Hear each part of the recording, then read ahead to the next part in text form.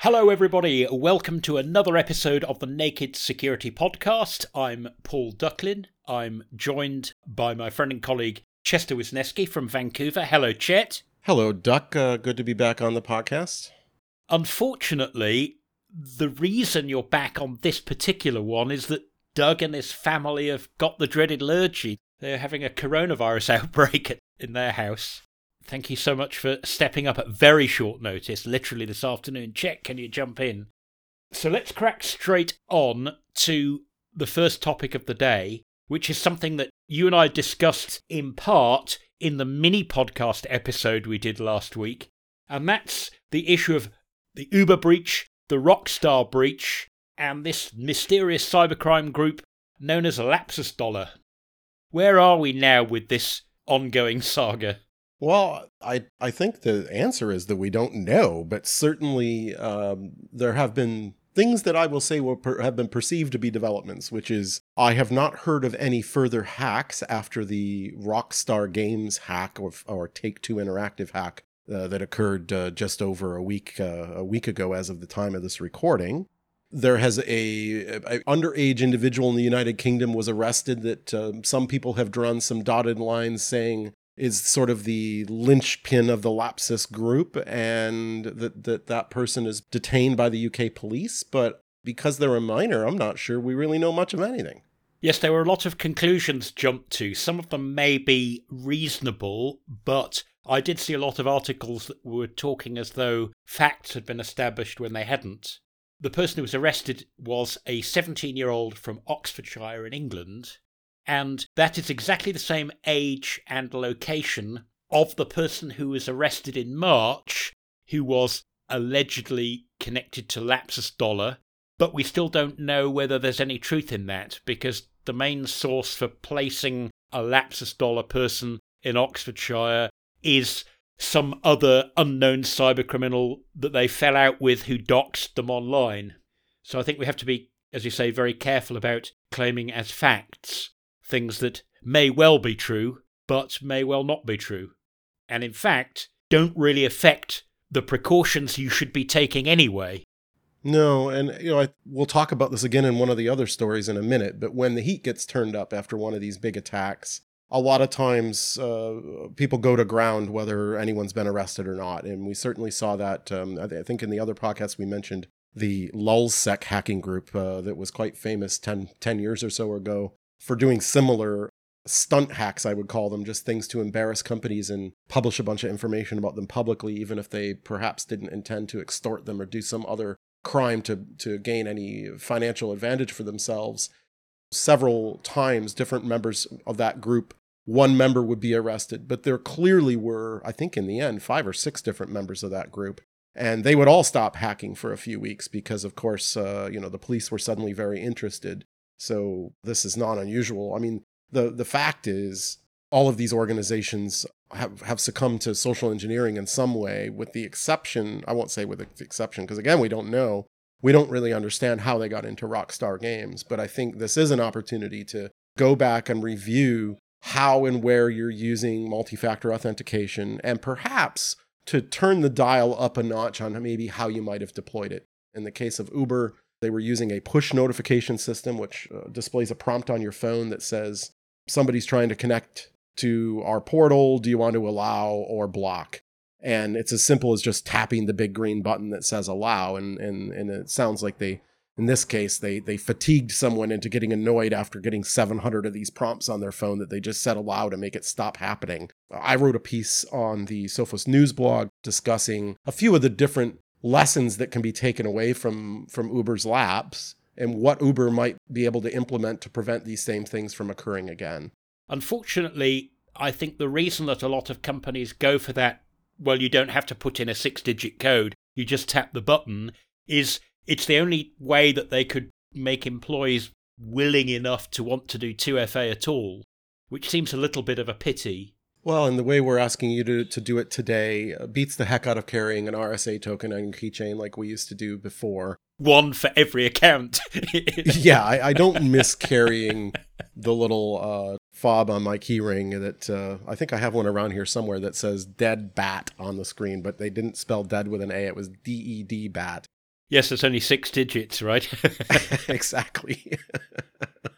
But, things have improved, and there's a lot of very sophisticated multi-factor tools out there now, in addition to things like I always recommend using FIDO tokens whenever possible. But outside of that, even in software systems, these things can be designed to work different ways for different applications. Sometimes maybe you just need to click OK because it's not something super sensitive. But when you're doing the sensitive thing, maybe you do have to enter a code. And sometimes the code goes in the browser, or sometimes the code goes into your phone. But all of it, I've never spent more than 10 seconds authorizing myself to get into something when multi-factors popped up. And I can spare 10 seconds for the safety and security of not just my company's data, but our employees and our customers' data. Couldn't agree more, Chester. Our next story concerns a very large telco in Australia called Optus. Now, they got hacked. That wasn't a 2FA hack. That was perhaps what you might call lower-hanging fruit.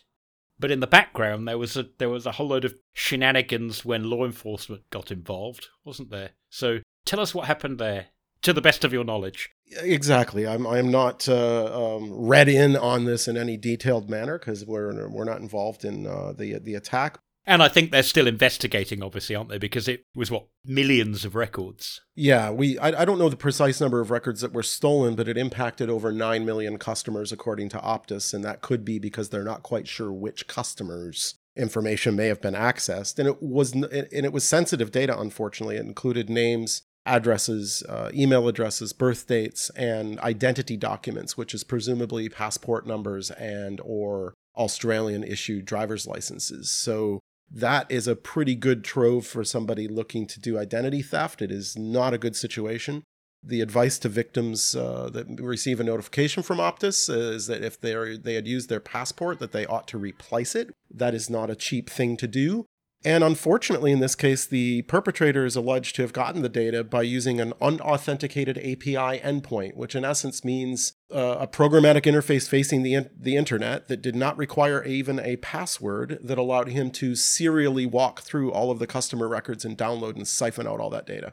So that's like I go to example.com/user record/00001 and I get something and I think, oh, that's interesting. And then I go 2, 3, 4, 5, 6, and there they all are. Absolutely. And, we were discussing in preparation for the podcast how this kind of echoed the past when a hacker known as Weave had done a similar attack against AT&T during the launch of the original iPhone, enumerating many celebrities' personal information from an AT&T API endpoint. Apparently, we don't always learn lessons and we make the same mistakes again. Because he famously or infamously was charged for that and convicted and went to prison. And then it was overturned on appeal, wasn't it? Because I think the court formed the opinion that although he may have broken the spirit of the law, I think it was felt that he hadn't actually done anything that really involved any sort of digital breaking and entering. Well, the precise law in the United States, the Computer Fraud and Abuse Act, is very specific about you're breaching that act when you exceed your authority or you have unauthorized access to a system. And it's hard to say it's unauthorized when it's wide open to the world. Now, I'm understanding the Optus case, the person who is supposed to have got the data seemed to have expressed an interest in selling it, at least until the Australian Federal Police butted in. Is that correct? Yeah, he had posted to a dark market forum offering up the records which he claimed were on 11.2 million victims, offering it for sale for $1 million, which, I should say 1 million not real dollars, 1 million worth of Monero. Obviously, Monero is a privacy token that is commonly used by criminals to avoid being identified when you pay the ransom or make a purchase from them. Within 72 hours, when the AFP began investigating and made a public statement, he seems to have rescinded his offer to sell the data. So perhaps he's gone to ground, as I said in the previous story, in hopes that maybe the AFP won't find him. But I suspect whatever digital cookie crumbs he's left behind, the AFP is hot on the trail. So if we ignore the data that's gone and the criminality of or otherwise of accessing it, what's the moral of the story for people providing RESTful APIs or web-based access APIs to customer data? Well, I'm not a programming expert, but it seems like some authentication is in order to ensure that people are only accessing perhaps their own customer record if there's a reason for that to be publicly accessible.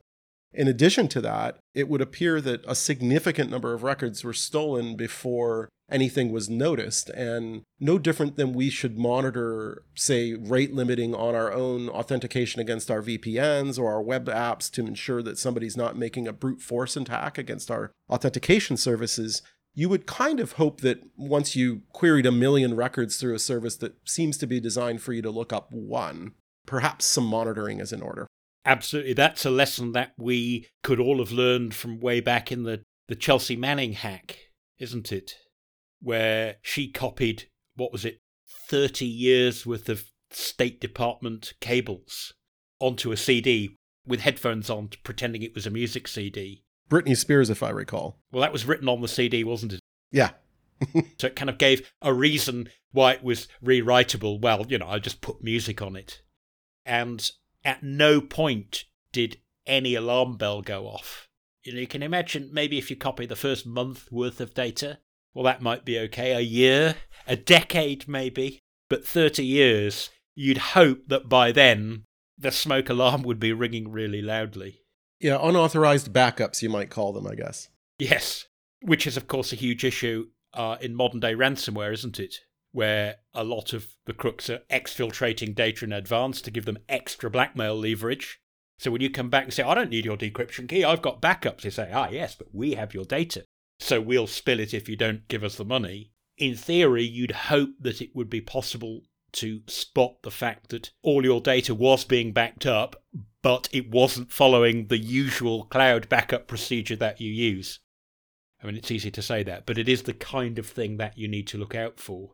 There was a report this week that, in fact, as bandwidth has become so prolific, one of the ransom groups is no longer encrypting. In fact, they're taking all your data off your network, just like the extortion groups have done for a while. But then they're wiping your systems rather than encrypting it and going, no, we'll give you the data back when you pay. That's Xmatter, isn't it?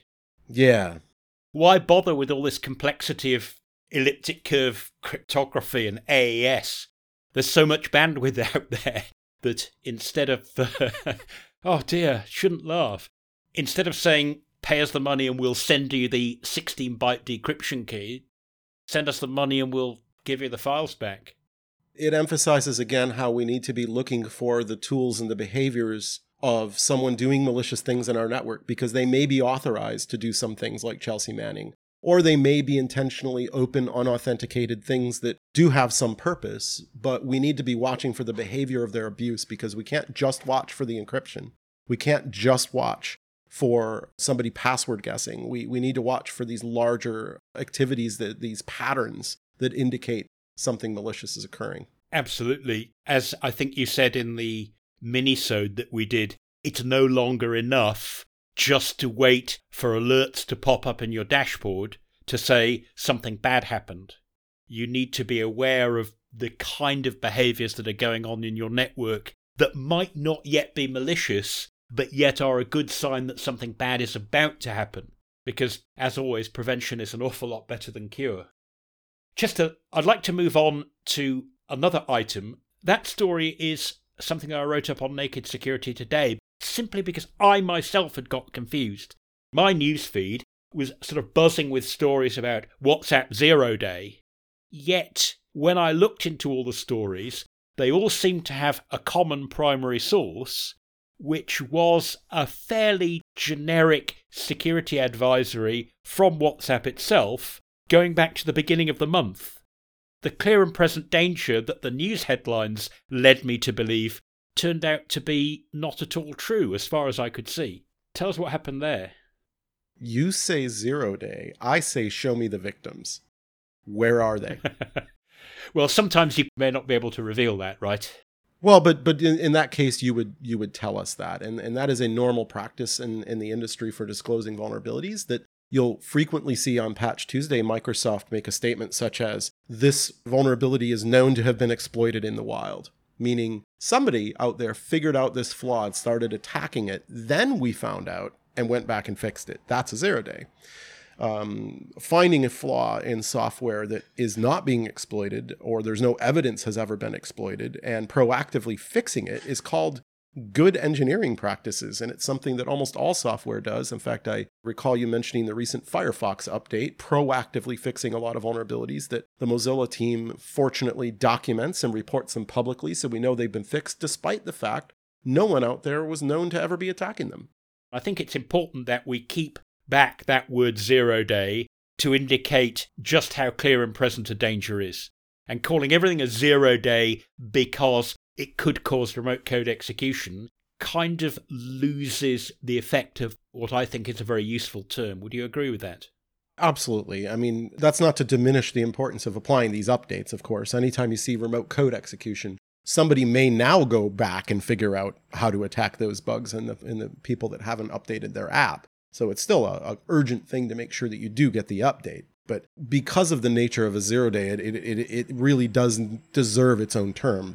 Yeah, trying to make 0-day stories out of things that are interesting and important, but not necessarily a clear and present danger is just confusing, particularly if the fix actually came out a month before and you're presenting it as a story as though this is happening right now. Anyone going to their iPhone or their Android is going to be looking and thinking, I've got a version number way ahead of that. What is going on here? Confusion does not help when it comes to trying to do the right thing in cybersecurity. And if you find a security flaw that could be a 0-day, please report it, especially if there's a bug bounty program offered by the organization that develops the software. I did see this afternoon, somebody over the weekend discovered a vulnerability in OpenSea, which is a platform for trading non-fungible tokens or NFTs, which I can't recommend to anyone. But however, somebody found a unpatched vulnerability that was critical in their system over the weekend, reported it, and received a $100,000 bug bounty today. So it is worth being ethical and turning these things in when you do discover them to prevent them from turning into a 0-day when somebody else finds them. Absolutely. You protect yourself. You protect everybody else, you do the right thing by the vendor, yet through responsible disclosure, you do provide that mini sword of Damocles that means that unethical vendors who in the past might have swept bug reports under the carpet can't do so, because they know that they're going to get outed in the end, so they actually might as well do something about it now. Chester, let's move on to our last topic for this week, and that is the issue of what happens to data on devices when you don't really want them anymore. And the story I'm referring to is the $35 million fine that was issued to Morgan Stanley for an incident going all the way back to 2016. There are several aspects to the story. It's fascinating reading, actually, the way it all unfolded. And the sheer length of time that this data lived on in floating around in unknown locations on the internet. But the main part of the story is that they had, I think it was something like 4,900 hard disks, including disks coming out of RAID arrays, server disks with client data on it. Oh, we don't want these anymore, so we'll send them away to a company which will wipe them and then sell them, so we'll get some money back. And in the end, the company may have wiped some of them, and some of them they may have actually just sent for sale on an auction site without wiping them at all. We keep making the same old mistakes. Yeah, I mean, the very first HIPAA violation, I believe, that was fined in the United States, the healthcare legislation about protecting patient information, was for stacks of hard disks in a janitorial closet that were unencrypted. And that's the key word to begin the process of what to do about this, right? I mean, for one, there's not a disk in the world that should not be full disk encrypted at this point. Every iPhone has been for as long as I can remember. Most all Androids have been for as long as I can remember, unless you're still picking up Chinese burner phones with Android 4 on them. And desktop computers, unfortunately, are not encrypted frequently enough, but they should be, no different than those server hard disks, those RAID arrays. Everything should be encrypted to begin with to make the first step in the process difficult, if not impossible.